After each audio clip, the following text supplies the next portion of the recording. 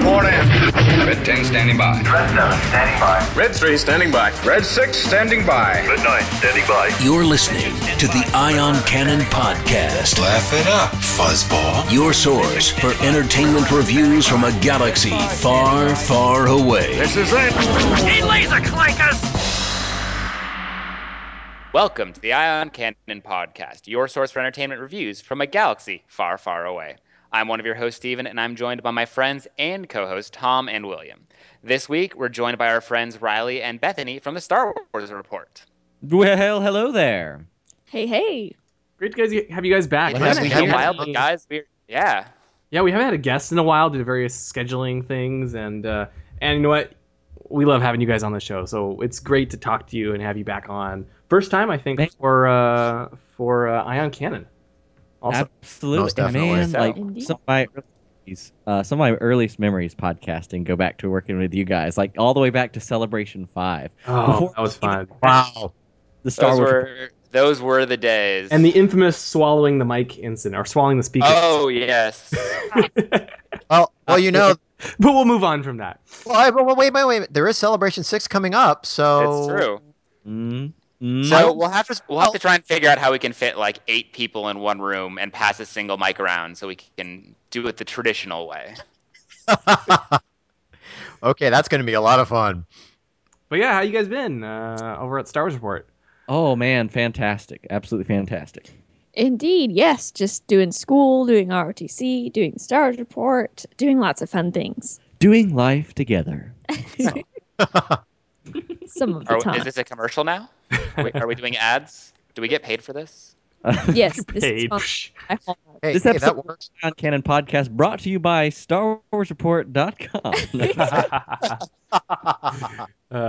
Get that plug in. Plug. For all your podcasting needs, thestarwarsreport.com. Yeah, but today we're going to be discussing Rebels Season 1, Episode 6, Empire Day, which is a very intriguing title and a very big episode as well. It was written by Henry Gilroy, no wonder, and directed by Stephen G. Lee. In this episode, a refugee of the Empire seeks the Rebels' help to get off the planet with important information. Well, really, is there any other kind other than important information? Of course not. Absolutely. But now, wait a minute. Did he actually go seeking out their help, or did they find him?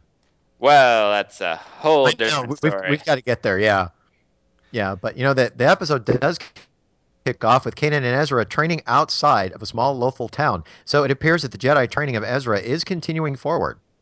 Yeah, it's nice to see them kind of picking up with that. It's not really an important plot thread in a lot of episodes, but having it happen every so often makes it really feel like, it's actually happening.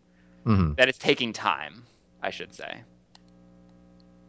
I think in this case, for this episode, there was a lot of foreshadowing, and you could see some Force use the way that I saw it happening during the show. So it kind of makes sense that it was nice to see them at least trying to do something at the beginning, especially with that cat thing showing up again.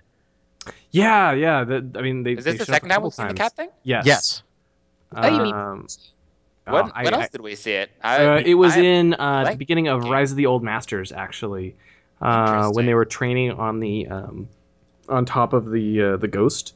And the bottle thing fell and hit the bottle thing. Yeah, fell and hit the what is it called? I had it written down. I forget now. It's based on Dave Filoni's cat, I believe. Oh, I do remember talking about that. It's like Pikachu. Yeah, exactly. Yeah, looks that way. Although he's not running around yellow with lightning bolts. That's in the next episode. That would That's after Ezra unlocks this cat's hidden potential via the Force. Yes.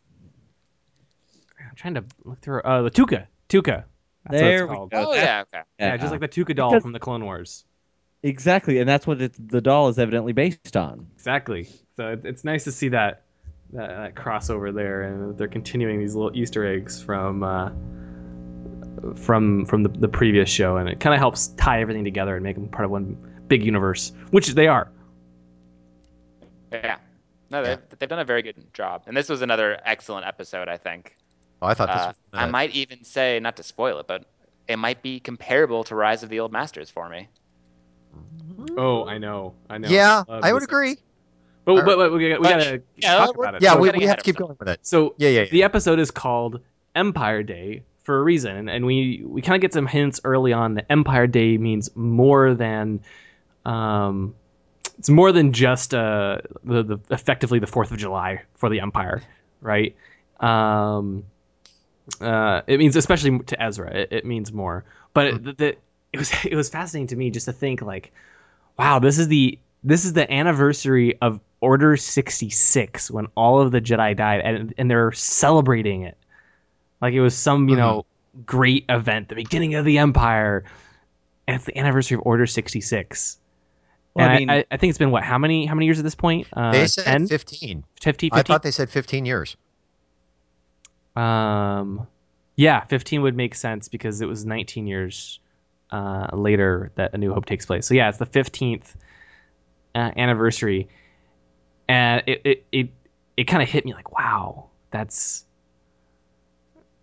well, and from the perspective like your average galactic citizen, it was the ending of the Clone Wars, and that is something to celebrate.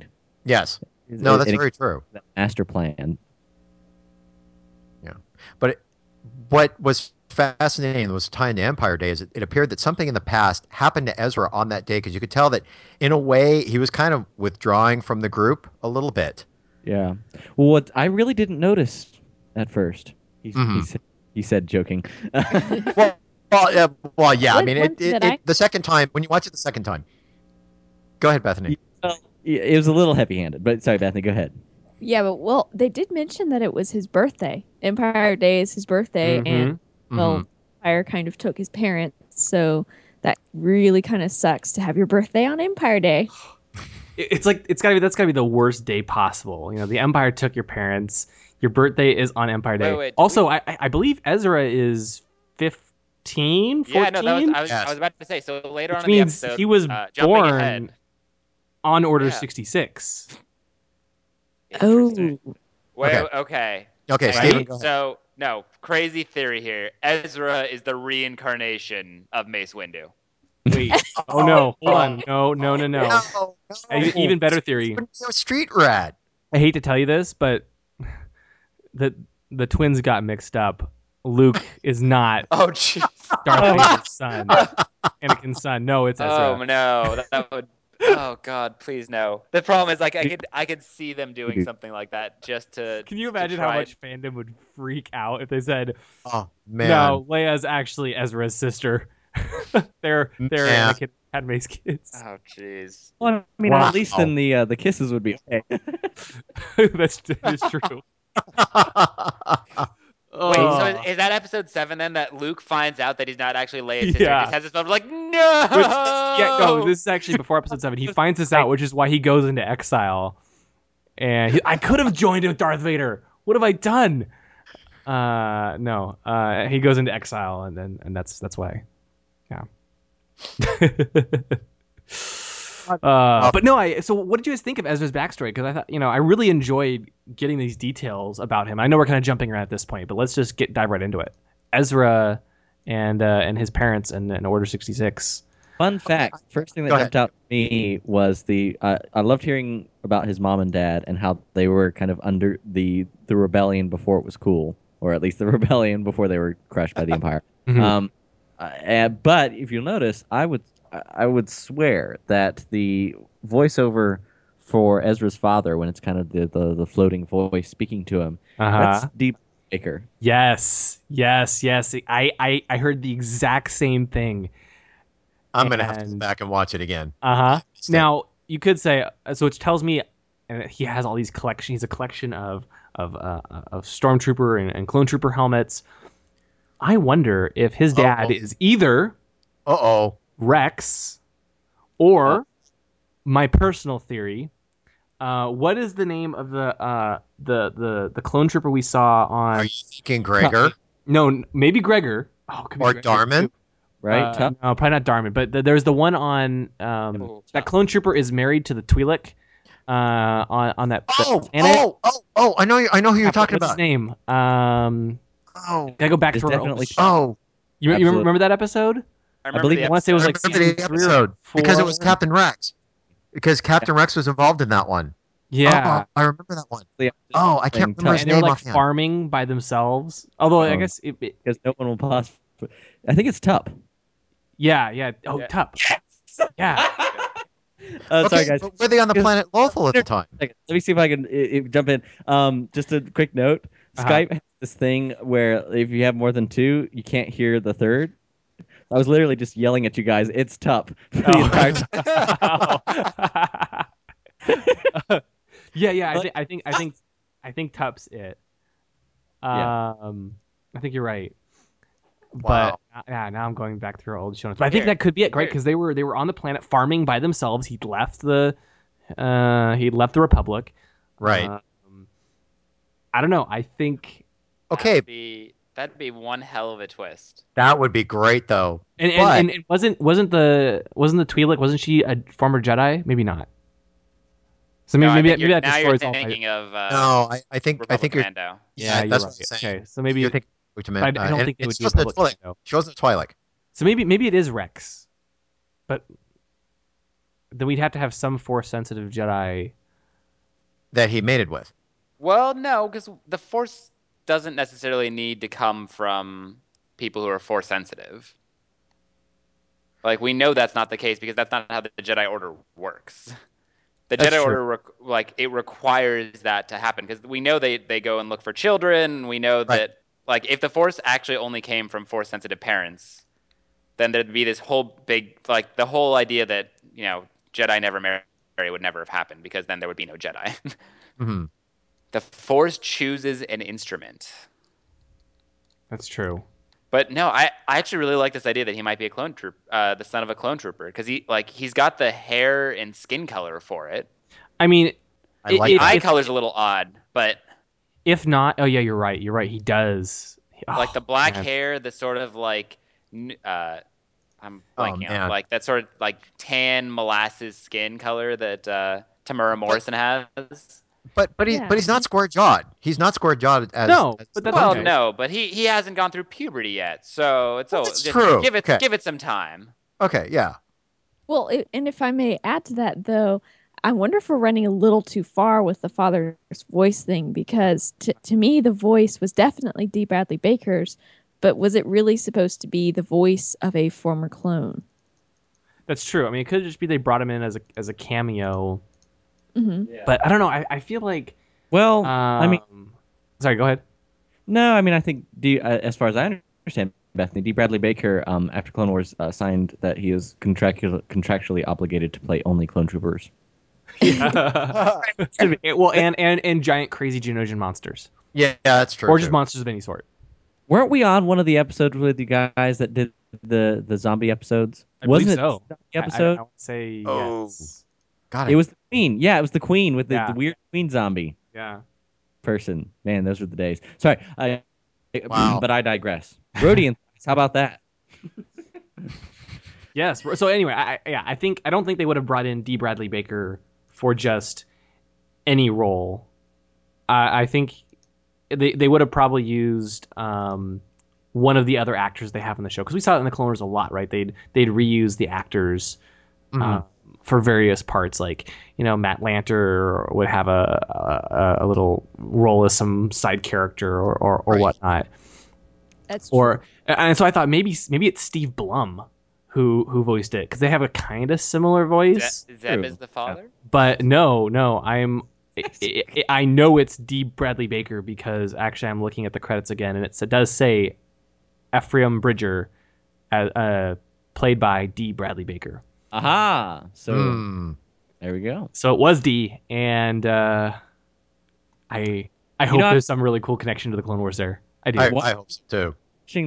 Watching the Clone Wars has been an experience, and now Rebels, where I now kind of take a kind of weird pride in how much I can now start recognizing voice actors because I used to not have this ability at all, and now the more I've seen these shows, it not even in a bad way. It's not saying that the performance is bad, but you kind of force yourself to focus on those little intricacies. Yeah. What do you think? Speaking of of Ezra, his parents, what do you think happened to his parents? I mean, they've been gone for 8 years. He's been living on the streets. I think they were found out. I mean, there's something about the Empire, right? Yeah, and I think they were found out. I believe they were operating. They were doing like underground broadcasts. Yep. Right, against the Empire. Yes. Not unlike this very podcast. Yeah. which does seem to tell me that like it was some clone trooper who didn't agree with the direction, and left and was striking back, but obviously not in a violent way, obviously, because it was his brother basically. Well, okay, oh God, who? I'm trying to think. Data. Because they just had him break into another news announcement again in this episode.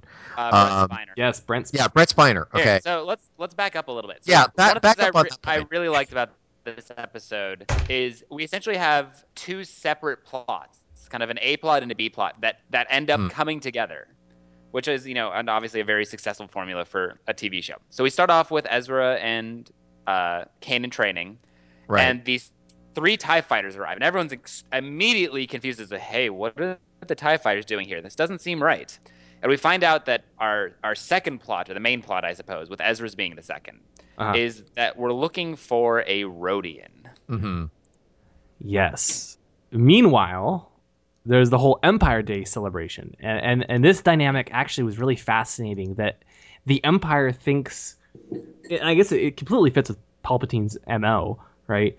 The Empire believes that showing off the might of the Empire and the propaganda is almost more important in some ways than catching this Rodian who has this information.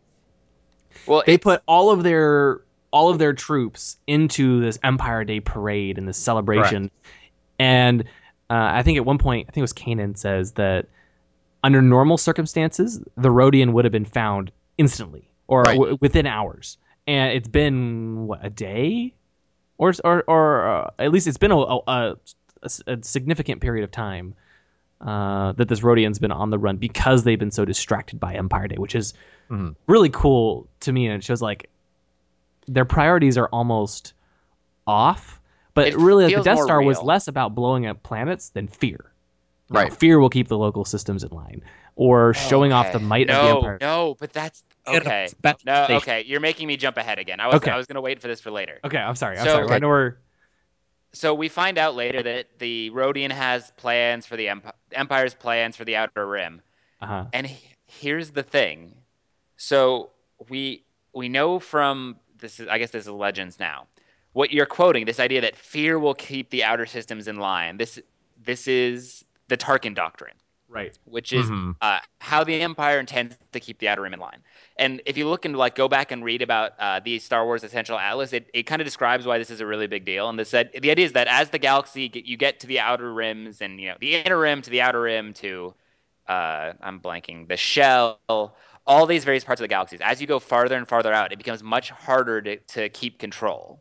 You see this in Episode 4 when you hear about Tatooine, like, oh yeah, slavery, or sorry, in Episode 1, slavery's been overruled or outlawed, except in the Outer Rim, the Empire has no power. And so the Tarkin doctrine is not. This is how the Empire planned. They send ships out and they try and do it that way, and it doesn't really work. And you can see that on Lothal. Like, hey, the Empire's here. They've got ships. It's not doing enough to keep the systems in line. And so Tarkin comes in and says, okay, you're never going to be able to do this by just sending forces out and patrolling. If the Outer Rim is too large to do this. What we do instead is we say, okay, fine.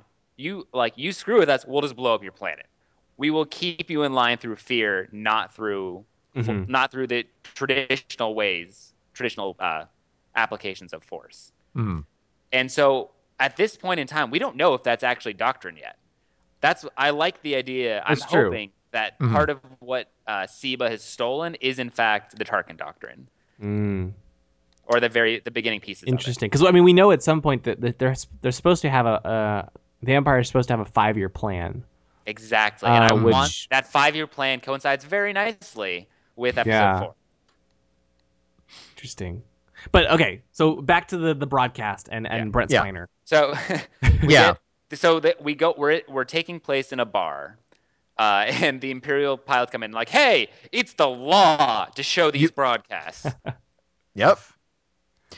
And then Brett Spiner's character comes in, breaks in, saying, "Hey, I'm bringing you news that you need to know that the Empire doesn't want you to." So you've got a TIE fighter pilot sitting there saying, "Shut it off," and the God, that it was on the tip of my tongue. The Ithorian, the Ithorian bartender says, I can't shut it off because it's the law."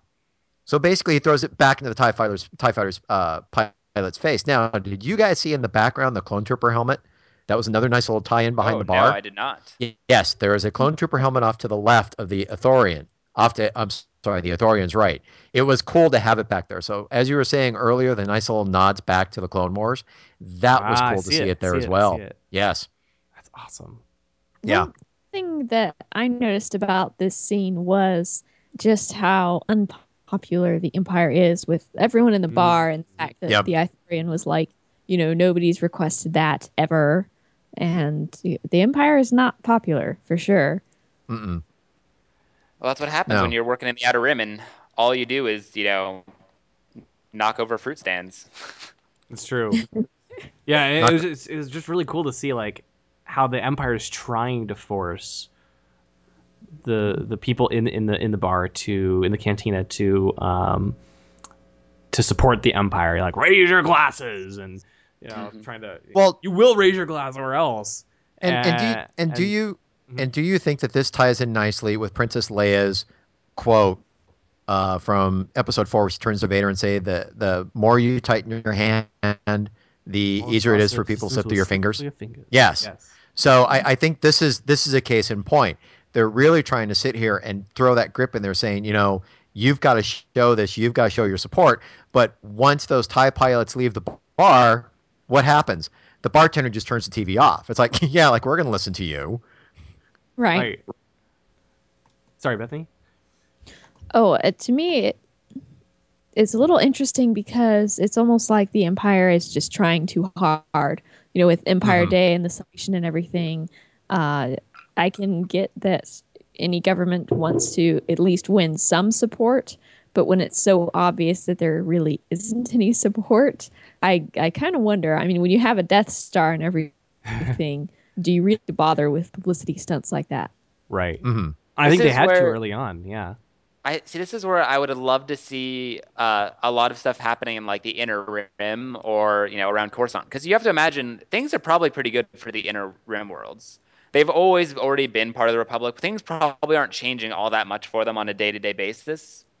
You've got kind of like a Firefly effect where the worlds that are closest to the heart have the best experience. Mm-hmm. They're the ones least like, yeah, what do you mean the Empire is bad? No, like the rebels are just troublemakers. And we're not really seeing any of those standpoints. So it's just like, yeah, the Empire's evil. Who knew? Bethany, you mentioned the celebration that they had and the parade. What did you guys think of this whole scene and the way they presented it? Riley, you as well.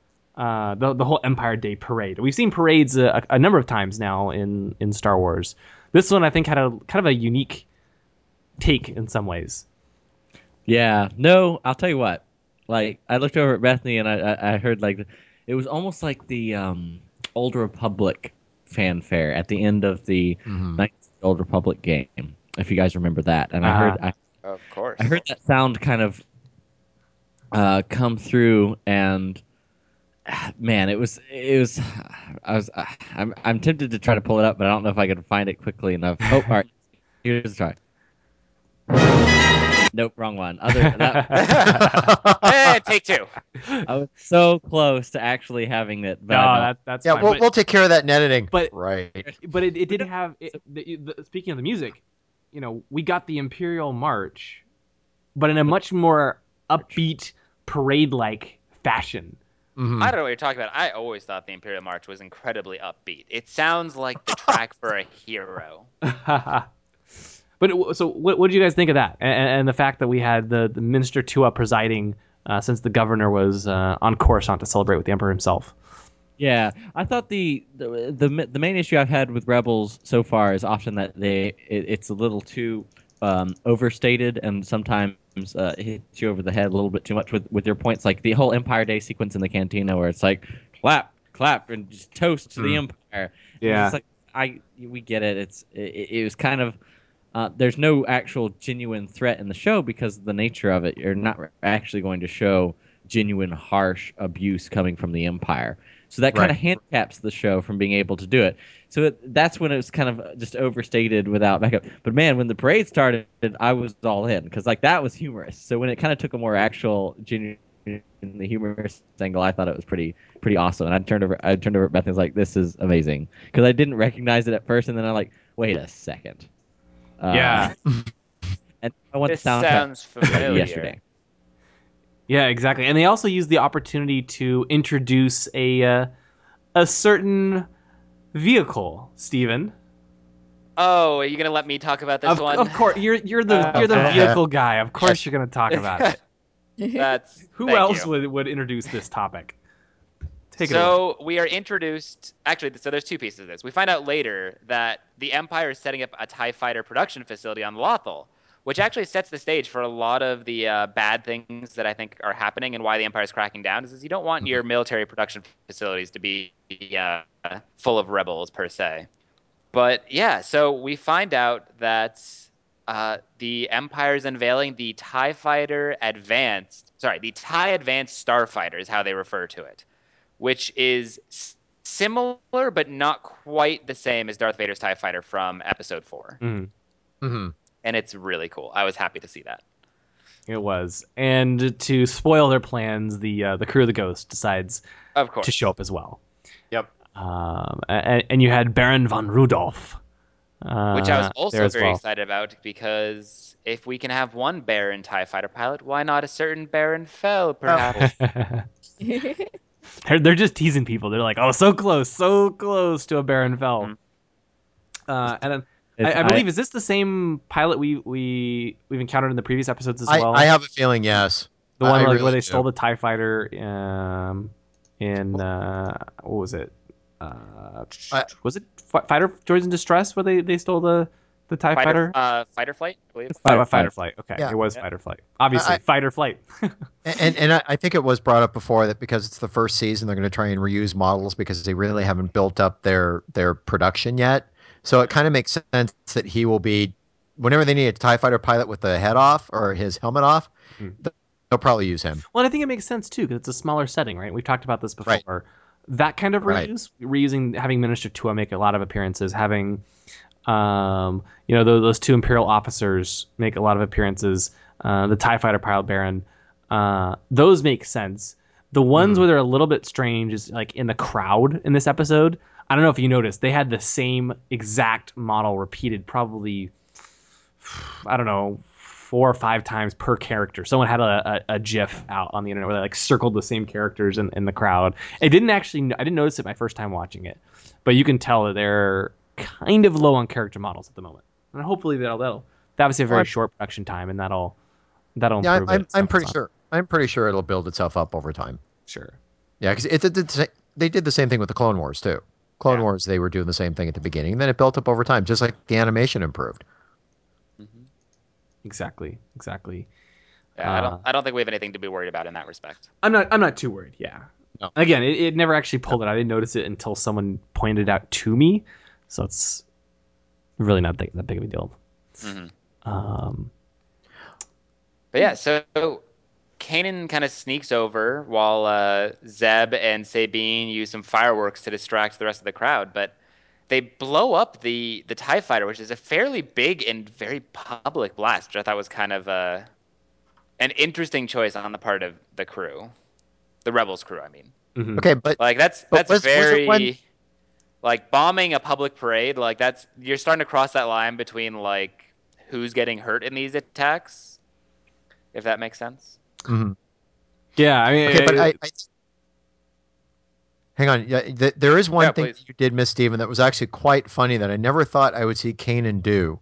But after the grenades were thrown to start the fireworks, you see Kanan sneak over to plant the detonator, but he gets caught by a stormtrooper. And here's what I never expected was, on his way back, I never expected him to act. You could say he was acting drunk, but just to hear him say, "So many colors, man! It's like a rainbow." I swear, I almost wanted to hear, double rainbow. Yeah. I think my favorite part of that had to be Ezra pops in after. He's like, "Oh, sorry about my dad," and Kanan's just like, "I love the Empire." No, that was great. That was actually very fun. It was just such a great voice for him while he was doing it. Yeah, and also the animation for the acting in that was actually pretty fun to watch too. Mm-hmm. Yeah. If I can add, he was a little too good at that. A little too. Maybe too much Almost practice. like he has some experience being a bit of a drunk. Yeah, well, you have to read A New Dawn, so Exactly. yeah. Oh, that's actually, you know what? You're right. You are very right. I'd forgotten about that aspect of A New Dawn. Yep. But yeah, Kanan spends a lot of time hitting the bottles. Absolutely. But yeah, so of course, who is there but Agent Callus, who Zeb wants to kind of go at, and the Inquisitor. Yes. Both of them make appearances here. And again, I don't get the feeling that the Inquisitor is, even though he hasn't caught them, I don't get the feeling that he's underpowered or incompetent at all. So do you think he's toying with them? Do you think in a way he's toying with them, or do you think? Before I said that, I had exactly what I was thinking of. He's not underpowered. He's just maybe I don't know. No, I think, and it's hard to describe at this point. Maybe you guys feel differently, but I feel like they're able to kind of encounter him and escape without making it seem like, I know they're talking about this being a major problem with Clone Wars. He didn't ever really give chase until the end here, and as I'm sure we'll discuss, this is kind of a cliffhanger episode. So it's not too surprised. Like the Inquisitor is on their tail right now. Mm-hmm. For sure. So exactly. I think the next episode will be the big question. I think is like, how do you handle assuming our heroes escape, because who knows, maybe they don't. Yeah. How do they handle that? And does the Inquisitor feel weak because they escape, or is something else happening? True. Is my question. So, Ezra leads the rest of the group to his old house, actually, before it was all boarded up. Well, before we get there, they're tracking Seba, and at this point, Ezra has recognized the Rodian because his picture's been passed around a lot, and he's like, "Guys, let's go. I want to go. I'll lead us to escape. Zeb, you're not gonna fit, because of course Ezra is gonna go through the vents. Right. Of course, because why does it have I think we have a vent scene in every episode so far. Yep. That's right. Weren't we gonna count that at one point? We were talking about it at least. It's kind of cutting in a little, but I did want to say something about their evil bad guy, as I like to reference him. Oh, yeah. I do think that he is powerful, but not that powerful.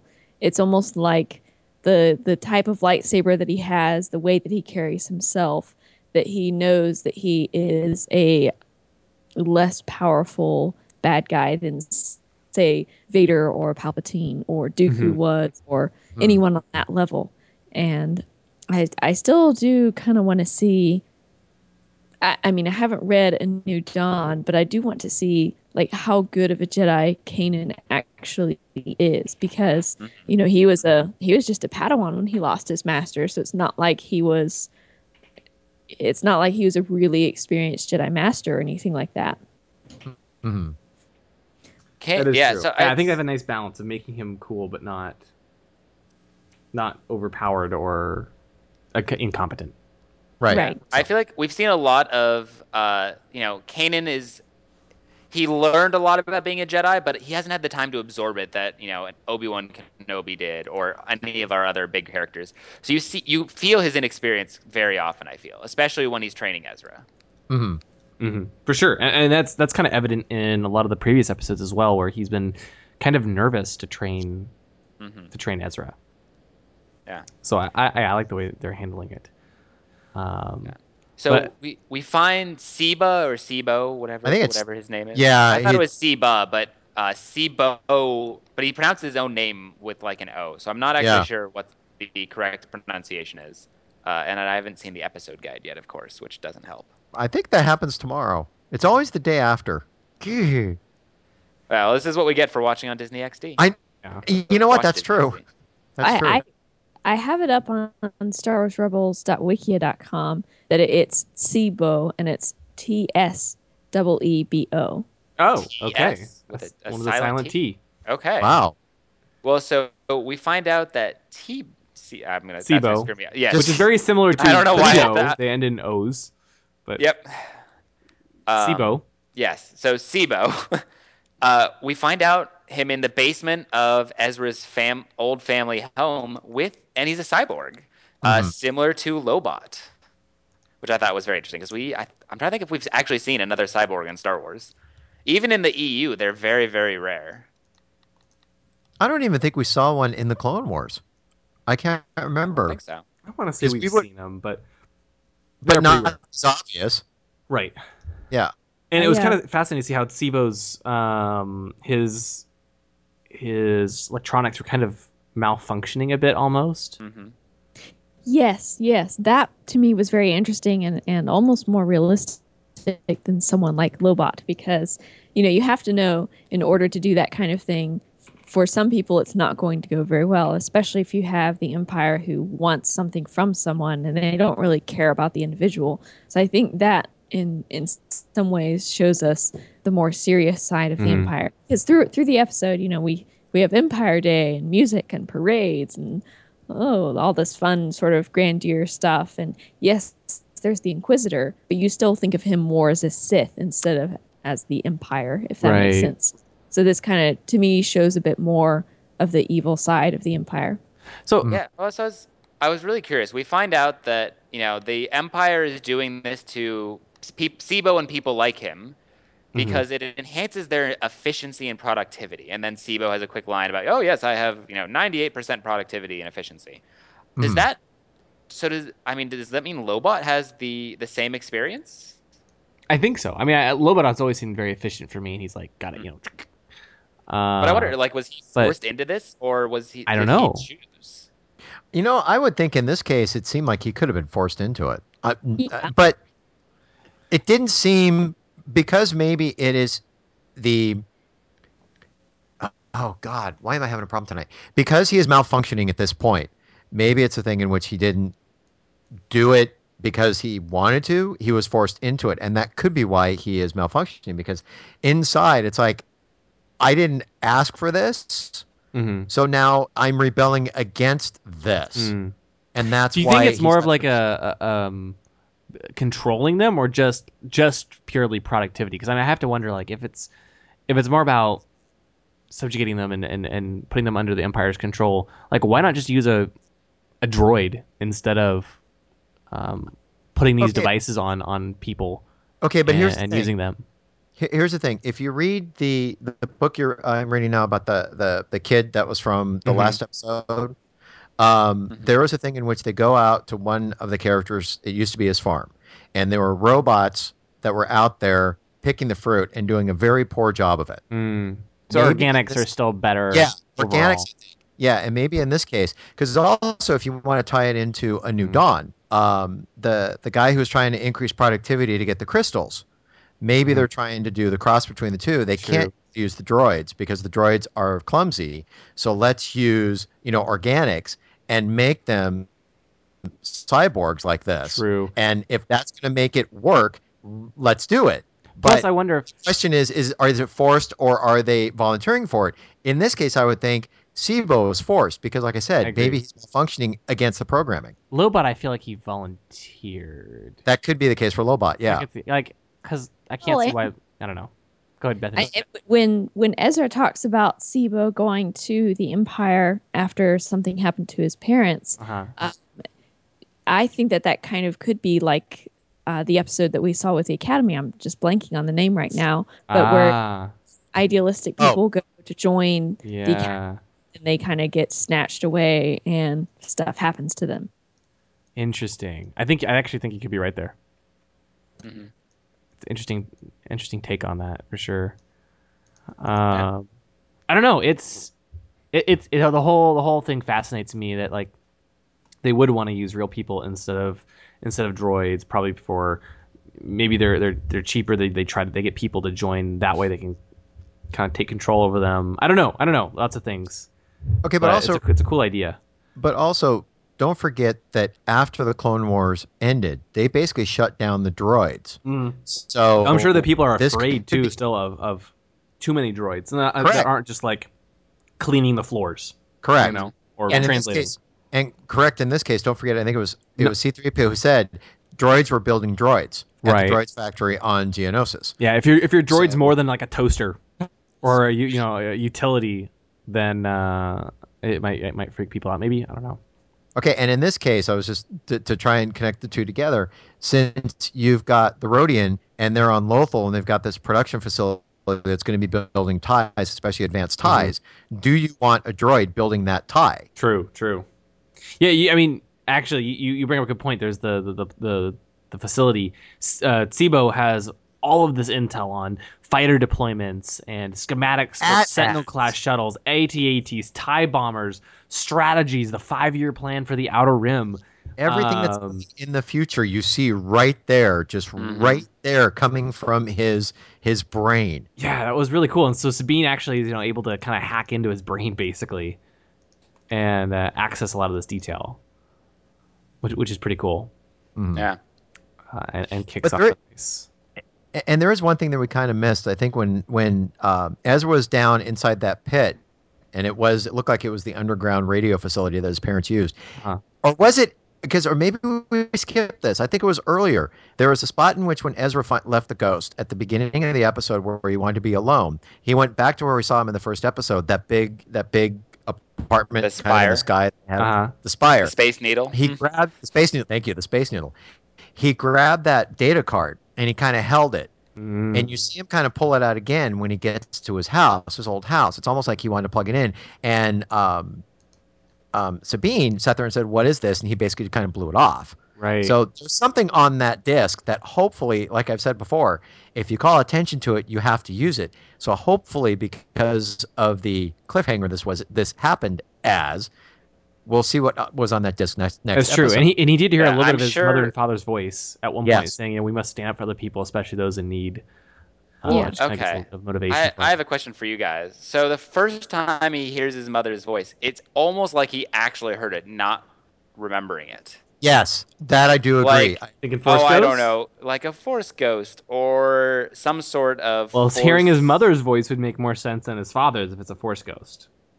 Yeah, because I agree. Because remember, he was in a spear and he said "mom," and he was kind of looking around. Like, there's the scene later on where he's remembering their conversations, and that feels like a memory. But that one felt like it was something more than that. Well, yeah, and because I don't know if you guys have really talked about it much or not, but there's that sound that is almost like the Force, or when Ezra is feeling the Force, that it comes on right at that moment. Right. Yep. It's very mysterious, and I wonder. We were talking about this earlier. I really wonder what's going on with Ezra's parents. There's clearly something more there. Yeah. And hopefully, maybe we'll find out more next episode, since we know that this is a 2-parter. But I would hope maybe something on that little data disc. That's one of the things I really like about this show, though, is that we didn't get as much of this type of these types of stories with the Clone Wars are more standalone. I mean, we obviously got what's going to happen to Maul and. Well, we did have 2-parters and 3-parters and such. No, sure, for sure. What I'm talking about is more like, what is Ezra's backstory? What happened to his parents? Right. Who is Fulcrum? These kind of things we didn't really get as much of in the Clone Wars. So it's kind of nice to have that in Rebels, especially the smaller, more intimate setting as well than the giant galaxy spanning. I still keep thinking that there was a promo that was run on Disney XD where you do hear Kanan say something, where they keep showing promos of what's to come, and you hear Kanan say something to the effect of, there is something in Ezra's head. So there's something, I've not heard that yet in any of the episodes that we have seen, but I've seen that promo a couple times, and I keep hearing that line, and it sounds like Kanan saying that he's holding something, that there's something about Ezra. Maybe this is the foreshadowing and the final unraveling, or finally unraveling his backstory here. But I keep seeing this promo and I keep hearing that line, and it's like, what are you talking about? I want to know. Yeah, I know. It's I want to know. I was thinking about it. I'm not actually surprised we didn't really get that in the Clone Wars because obviously they could invent like new characters and stories for it, but our main characters, the only one who was really new was Ahsoka. We know Anakin's backstory. We know as much as we're ever going to know, I think, about Obi-Wan's backstory. You're never going to have a plot about, hey, where did the clones come from? Exactly. Who is the clone's father? And to be fair, we did get some of those things, like, the whole Sifo Dyas arc and the Force, and we did certainly get some of that stuff, but it's very different. It was more isolated. Clone Wars I don't think would have been able to support it in the same way that Rebels can. Very different show. Right. Mm-hmm. Yeah. So anyway, that was cool. But the crew decides we need to get Sibo out of here. Mm-hmm. So they steal an Imperial troop transport. We could see that again from the old Kenner toys, and they escape. And of course, it was actually nice to see the Empire. The Empire's not stupid, right? They might have stormtroopers who can't fire very well, but they figure out, hey, an Imperial troop transport was stolen, and we get this really nice chase out of the city, back down the giant road to nowhere that we got from Spark of Rebellion, and they're basically have this long chase sequence, and they run right through the blockade. I just love how that Imperial officer was just standing out there saying, "Stop!" It's like, are you serious? He said it 3 times. Stop! Are you serious? That was the longest small patch of road I've ever seen. Absolutely. They'd cut to the troop transport approaching, and he'd be like, "Stop!" And then they'd cut back, and it'd be like just as far away as it was before. And then we get a shot of it like firing and getting close, and then we'd cut back to "Stop!" And then cut back again, and it's still not there. Just like, really, guys? Really? Yeah. One funny thing about this scene too was that is, while yes, the Empire does have, it's acting like it's not stupid, but I like the fact that this one is kind of low-level Imperial officer who's a little bit more bureaucratic than anything else, and he's just going to go out there and he thinks he's so powerful, and he's going to say stop and stop them with his troops, and of course it's not going to be what happens. It's going to be Kallus and the Inquisitor who are actually going to get stuff done, but that is so low-level bureaucrat typical. It made me laugh. Indeed. Yeah, I really enjoyed this. Riley, what did you think of this whole scene? That guy kind of cracks me up the most of the various Imperial officers because he's kind of a caricature of the original trilogy ones. So, and that's one thing that I kind of this whole sequence. Yes, it was a little over the top, and yes, the Imperials were kind of really made fools of, almost in a way, kind of like the battle droids were. It's almost sort of like that. Some of the stormtroopers are becoming that comedic foil, but I feel like it's better done. Right. I would have to agree with you on that one. Yeah. Well, so I think I loved it. Sorry, I was gonna say what I think what they did that works really well is we now have 2 classes of opponents. Like we have the stormtroopers who we know we can take we can kind of laugh at them as far as how threatening they are. We can, laugh about, this particular Imperial officer because anytime he shows up, we know he's a bureaucrat. He's not particularly good at what he does. But like when Kallus or the Inquisitor shows up, we know things are real. Like these are people that they've never had scenes where they're incompetent or being made fun of. They're always very good at what they do, even when they don't succeed. Indeed. Let's see what else happens in this fight. We get the TIE advanced, piloted by the Inquisitor himself. His helmet looks so cool. His helmet was cool. How about that? Yeah, that was really not expecting that style helmet at all. Very almost like a knight, kind of creepy. I really enjoyed it, and he's pursuing the troop transport, and you've got stormtroopers and officers jumping on the transport and being thrown off, and all sorts of stuff. And then the ghost swoops in at the last second, and with Chopper on the ship's turret, and does Chopper not have the normal like droids aren't allowed to kill people sort of thing? Chopper throws Chopper, things. I think, is Chopper. Chopper is So Riley, Bethany, how do you guys feel about Chopper? We've talked about, I think it's on the last episode, how very different from your standard droid and kind of a jerk in some ways. Mhm. The analogy is the family cat, but it's like the mean cat. What do you guys think of Chopper? Get your thoughts on here. Chopper is the reason I'm not a cat person. Love to join you on that one. I actually I'm a fan of Chopper. Believe it or not, I think it's sort of like he's the alter ego evil twin of R2D2. It's true, and I like that because he always is right on the edge of like if Chopper were my droid, I would scrap him, but he's has just enough character that shows that and he's always contributing to the group. It's that he's just a tough guy to get along with. Mm-hmm. Okay. I can see that. And Chopper did take some damage in this episode too. Yeah. His turret got a little hit, and he was smoking, and kind of had some electricity shooting off him and that sort of thing. I Bethany. think. Yeah, I almost think that Chopper's had a little bit too much damage done to him across the years. There's something messed up in his circuitry. It seems like he's just been put together by a bunch of parts. Because even his third wheel is an actual wheel compared to R2. So it seems, I hate to say this, I'd love to even get kind of a backstory on Chopper to find out why he is we the don't way even he really is. know who owns Chopper No. or any of those sorts of things. Nothing like that at all. Or if anyone has owned Chopper. I'm not sure that's actually possible at this point.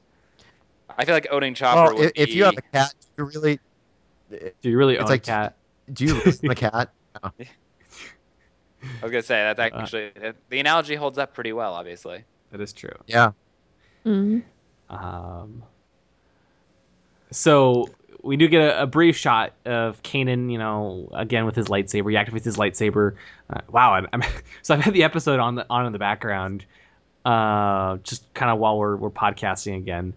And the second I said he activates his lightsaber, he actually activated his lightsaber. I wasn't even paying attention to where we were in the episode. So funny side note for you guys listening after the fact. But Kanan activates his lightsaber very briefly. We don't get too much lightsaber action, but we did in this one. No. Just before they just escape. enough to defend himself. Yeah, and we also get a little. We also find out that TIE Fighter production will begin within 6 weeks. Again, this is one of the things I feel like we're building up to a big finale. It's funny. We've got this TIE Fighter production facility which is being constructed and is going to start pushing out TIE Fighters.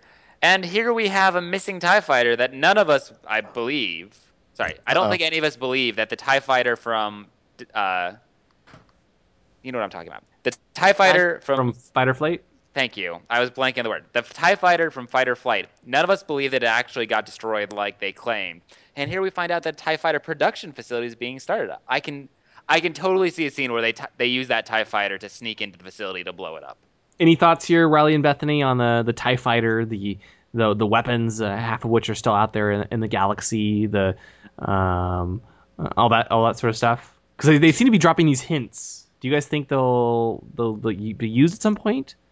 Yeah, I don't think they will with the TIE Fighter, quite honestly, because... Do you think it was actually destroyed?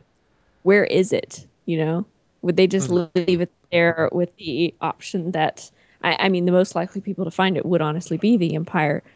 So better to destroy it than have it, as would be most likely happen, fall back into the hands of the Empire. Because obviously they don't have it with them. As far as the other things, you can just tell. And have you guys seen the discussion going on in Twitter with, I just blanked on the character's name, Riley. Who's Fulcrum? the character? What? Yeah, Fulcrum, right? Fulcrum. Yeah. So actually, I had that on my list to ask you about next. So please continue. I mean, so with Fulcrum and just some other things in the background of the show, and I'll let Riley talk about Fulcrum in a second because he has some thoughts, but there is something building, definitely. Yeah. This is not really this is not a spoiler as much as it is really amazing investigation done by Jean-Marie Macias for making Star Wars. So I think you have up what I'm actually looking at this on my computer right now. I had it up to talk about. So I'm glad you brought it up. Thank you, Riley. Please continue. it's one of those things. So like I guess it could be a reveal in the future. So you can skip ahead for a few minutes, and you should be clear of the discussion. We're pretty much at the end of the episode. Yeah, we're at the end of the episode, so we're pretty good. All right, in that case, just leave. Leave. Don't leave. I mean, I don't. Yeah, wait, don't leave. They need to listen to our ratings. This is really no more of a spoiler than us talking about who Ezra's parents are. Right. Yeah. So. Well, and the fact that Ezra is the bad guy in episode 7. Oh. So no. Please continue, Riley. This is not obviously a spoiler because we know nothing. We're just speculating here. Yeah, but I mean, it's some pretty well-founded speculation. So, John Murray, basically, I haven't listened to the podcast episode, but on the Making Star Wars podcast, evidently they were kind of talking to it, and the Comlink conversation between Hera and this Fulcrum character from last week's episode, not this episode, sounded kind of feminine, but pitched down. And I thought to myself, that sounds about right. And then they went on to kind of closely start analyzing those scenes and sequences from that episode. What was the title of the episode again? Out of Darkness. Out of Darkness. Thank you. Out of Darkness. And in fact, like what they're doing, and I can actually, the wonderful technology of podcasting, what I'm going to do is play you guys a little bit of audio. And just tell me what you think. This is the normal communication. So we'll take a listen here. This is just what it sounds like normally. So here we go. This is Fulcrum. Come in. Reporting the rendezvous, Spectre 2. All right. So could you hear that okay? Uh-huh. Yep. Yes. Yep. All right. So that's coming through. So let's skip ahead a little bit. See what's happening. This is Fulcrum. Come in. All right. So, well, a little bit more. Reporting the rendezvous, Spectre 2. Supplies are unloaded and ready. All right. Okay. So, of course, the problem is that the pitch of the music goes up. You have to kind of ignore that. But finally, the last thing, let me skip ahead. Here we go. This is Fulcrum. Come in. Reporting the rendezvous, Spectre 2. All right. Who does that sound like? Sounds like I was going to say it's Jedi who left. Former Jedi. Oh, I was going to... Oh. Wait. Play it again. Wait. Hang on. All right, guys. Now listen really carefully. Let's see. Play it again for me. Here we go. Up. Fulcrum out. All right, here we go. This is Fulcrum. Come in. Reporting the rendezvous, Spectre 2. Supplies are unloaded and ready. Okay, to me it sounds like the girl from Star Tours. I'm sorry. It just... Tom, don't spoil that. We're not supposed to reveal that yet. Hey, Rex from Star Tours was in Rebels. That's never right. know. That's right. That's her. No, I'm just. I was Riley? kidding on that aspect. Yeah, that's Ashley Eckstein. Honest theories, guys. What do you think? Because I have the article up here. So that is to be Ashley Eckstein. Just from the audio load. And I'm just gonna play this one more time, just because it's so good. Here we go. This is Fulcrum. Specifically, this part right here. Reporting the rendezvous, Spectre 2. Yeah, sounds just The thing is, I'm not actually sure. I'm listening and I'm not here. Like I hear a female voice. I don't hear Ashley Eckstein. So there is some other stuff. Anything. Riley, I don't know. Okay. I guess Making Star Wars posted another article. Yeah. Let's interject. So fair enough. I see that you're Steven. You're not totally convinced. I'm not convinced, but I like the idea. And I don't blame you. Because it's kind of far out there, and it is really contorted, and so it's like you're literally talking about pitching it back up to try to mimic the voice. So I present you case evidence number 2. Now on another recent episode, or rather post from Making Star Wars, they analyzed the crates that were dropped off by Fulcrum to be picked up, and on those crates, in very small, tiny detail, are these kind of white tattoo-like markings that match very closely the markings on Ahsoka's forehead. Now, to me, that seems like a little of a stretch, but I don't know. I think we don't know what happened to Ahsoka. So I think from a story-wise, be fantastic. I would love to see her. All this is making me is angry because now I feel like I'm like in a weird like conspiracy theorist political podcast now. And then you can. So I just throw you guys the link in the chat. I think there it goes. And that way you can take a look for yourself and see what you think. But yeah, that's kind of, I don't know if it is touche. Really well done. If this is true. Yeah. I just want to throw a bit of comedy in here. I thought for a minute there when you were talking about the crates, if you really look closely enough, you're going to see in small print orange harvests that were on the crates at D23 last year that people were trying to figure out. I thought that was going to be there. I didn't expect these little white lines, but they did call out some kind of markings on those crates, which I remember that from the episode. They did call out the markings.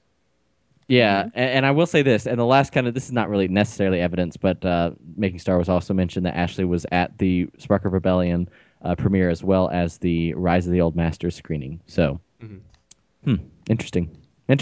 Yes. We'll see. I guess we'll find out. Exciting, really.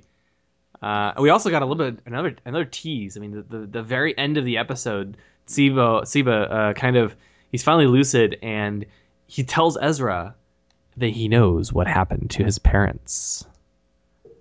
To be continued. And then we get the show's first to be continued. I mean, even in the Clone Wars, we never had a to be continued. Mm-hmm. They were always just, hey, no, come back next week, right? You know, it's interesting to actually. That's Clone Wars. Their episodes at least had definitive middles and ends. I felt. Yeah. This one was like the first giant cliffhanger we've had. Exactly.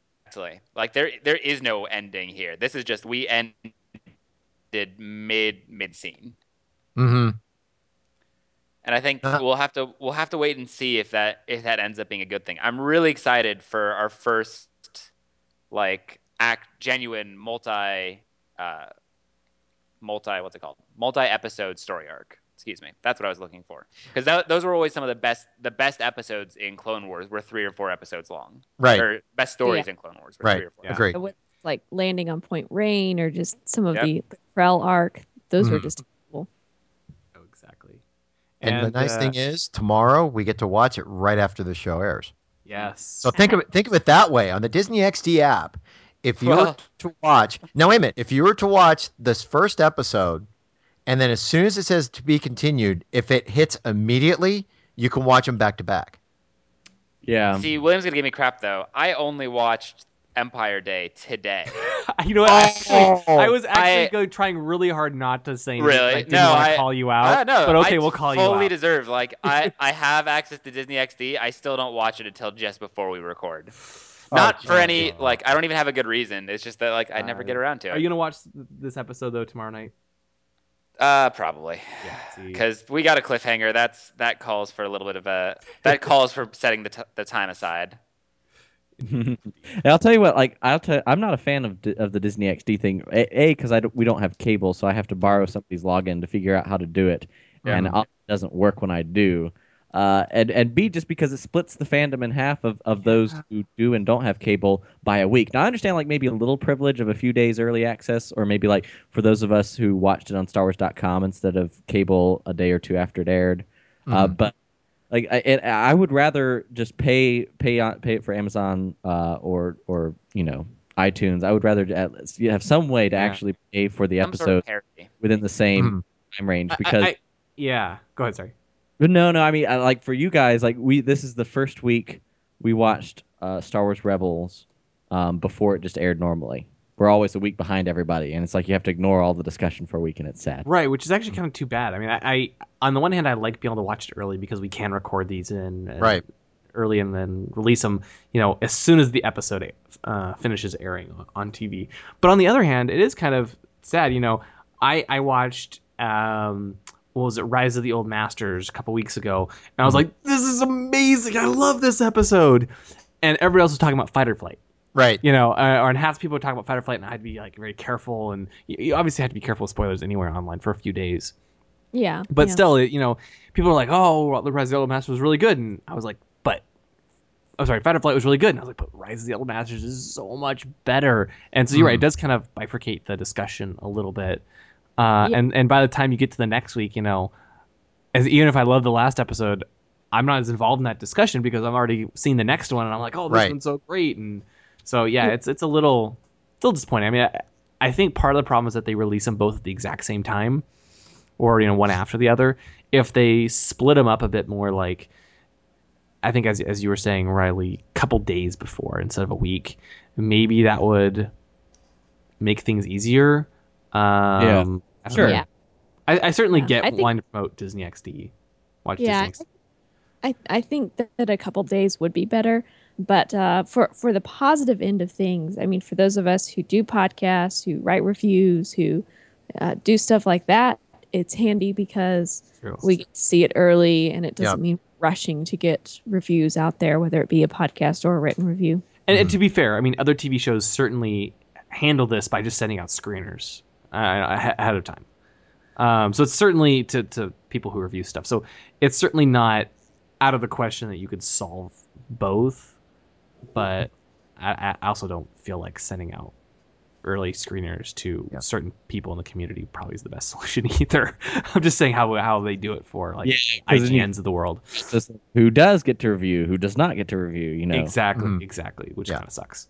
And so the at one least it's more even footing, even though you still have to make sure you have Disney XD and all that. Yeah, and I just have to say one thing about the app. The one thing that I like about it is you don't get the commercials that you normally do on TV, because if you're really getting into the show, you get the couple at the beginning, but after you get the couple at the beginning, it just goes. So you see that break, and then the story continues. It's not like, oh, what happened? It's like, except for this one, there's a cliffhanger. But you have that if the action's going, there's not that big 2-minute break. It just a brief, and then boom, it continues on. That's what I'm liking about the Disney XD app, and they're doing this. Yeah. So with that, should we get into our thoughts of the episode? I'm good. Sounds good. So. Okay. Tom. Oh, man. Me first? No, Steven, you want to go first instead? No, I'll go first. No. You called me out. I'll do it. Love the episode. I'm going to keep it short and sweet. I'm going to give this episode an 8.5, and I'm only giving it an 8.5 because of the to be continued. And, you know, and I'm sure that it's going to go up on the next episode. The hard thing is, most of these episodes that we have been reviewing, it's hard not to give them low numbers because they haven't been that bad. They've been pretty solid episodes. And this one was a solid episode. The cliffhanger at the end was like, whoa. So, yeah, that's what I'm going to give it. 8.5. I said 8.5, right? Yep, 8.5. And what's going on with your Womp Rats? You know what? I'm going to give them a stay of execution until next week because it's a to be continued. Okay.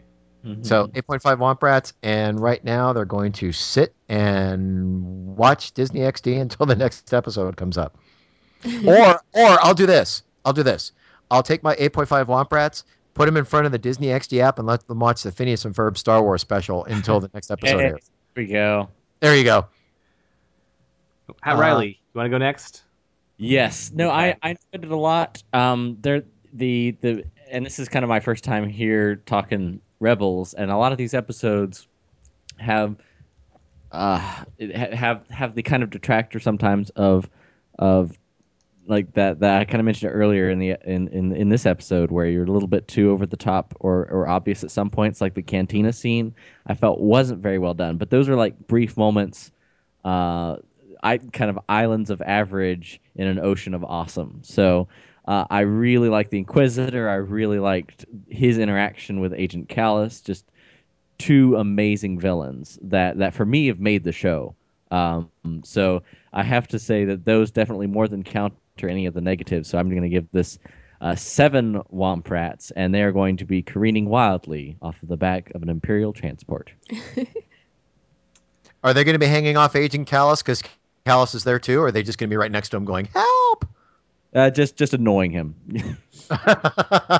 Okay. Bethany, you want to go next? Yes. For me, I really enjoyed this episode, and in part because we got to see more of the characters. We saw a bit more of a backstory to Ezra, finally. He's more than just a street rat in our eyes, and we got to see the Inquisitor. We got to see pretty much at least a little bit of every character, and the story has grabbed me, and that to be continued has grabbed me. But I am going to give this episode an 8 out of 10 Womp Rats because of fake drunk king. Depending on how you look at it. So my poor little Womp Rats are getting chased around screaming by a Tuca cat, and hopefully they escape, but no promises. Okay.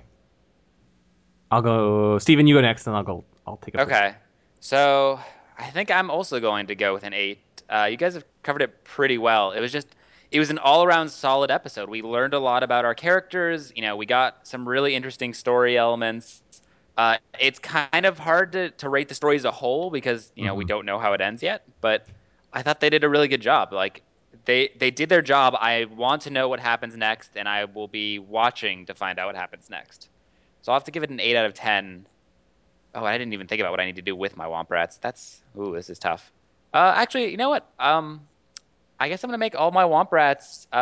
They were the ones who actually built the TIE Advanced that we saw. Oh, really? I knew you were gonna do something with TIE Advanced. I was going between that and making them cyborgs. Womp Rat slave labor. Exactly. It really is just the best. Well, free Womp Rats. Free the Womp Rats. Yeah, but you know what? Now we know what they're powered by. They're all on hamster wheels. TIE Advanced Fighters. TIE Advanced Fighters on hamster. There you go. Exactly. Cool. I guess that leaves me then. I really enjoyed this episode. It's actually, I think, it's close to Rise of the Old Masters, but I think the kind of the surprise there and just the Inquisitor fight was my favorite.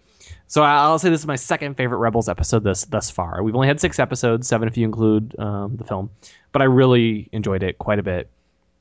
So yeah, I just love getting the backstory on Ezra, finding out a little bit more about the Empire and their plan, getting the seeing how the Empire celebrates Order 66, all that sort of stuff. And so I think I'm going to give this episode an 8.5, like Tom, and not a 9 like I gave Rise of the Old Masters, but certainly quite good. And I'm going to stick. Actually, be nice to my Womp Rats this time. I guess we'll all be nice this time. I'll stick all my Womp Rats in the hole that Sibo was hiding in. See, William, I was hoping you'd go for the obvious choice and attach the Lobot things to the backs of their head. I thought that's what Steven did. No. I was talking about Riley? doing that. That's a great idea. Okay. I will make these all into mini Lobots. There we go. So there we go. And then they're gonna hide in the pit because Right. they're hiding from the Empire. And finding Womp Rats is much harder than finding a single Rodian. Finding 8.5 Womp Rats. Huh? I don't know what happened to the other half. Yeah, that's going to be interesting to try weird. and put one of those things in those half. the Empire. It's just they tortured one of those Womp Rats a little too much. Yeah. So coming up on Ion Canon, Season 1, Episode 7, Gathering Forces. The synopsis: Kanan and Ezra try to protect an Imperial deserter by distracting the Imperial forces, but it results in a confrontation. Now, based on the episode title, Gathering Forces, it sounds like we might be getting a little bit more of a rebellion forming. I don't know. What do you guys think? I took that as the opposite. Thoughts? I thought it was gathering Imperial forces together. Oh. Rebellion forces together. It's about time. Yeah. I'm going to kind of take this a different direction because I was editing one of our writers' posts that will be coming out soon about The Force Awakens. So I couldn't help but think Gathering Forces is some sort of a play on words. Gathering is. The Force is. Fascinating. Maybe he's trying to gather himself up out of bed. I don't know. All I want to do is at some point I want to hear Imperial troops are entering the base. Imperial troops are entering the. That's what I want to hear at some point. So Bethany, you're saying The Force Awakens, the Force hits the snooze button, the Force gathers forces. Oh. Really cool. We need to Tumblr that. Yeah. The Force celebrates Empire Day. The Force pretends to be drunk like Kanan. The colors, man. The Force admires the fireworks.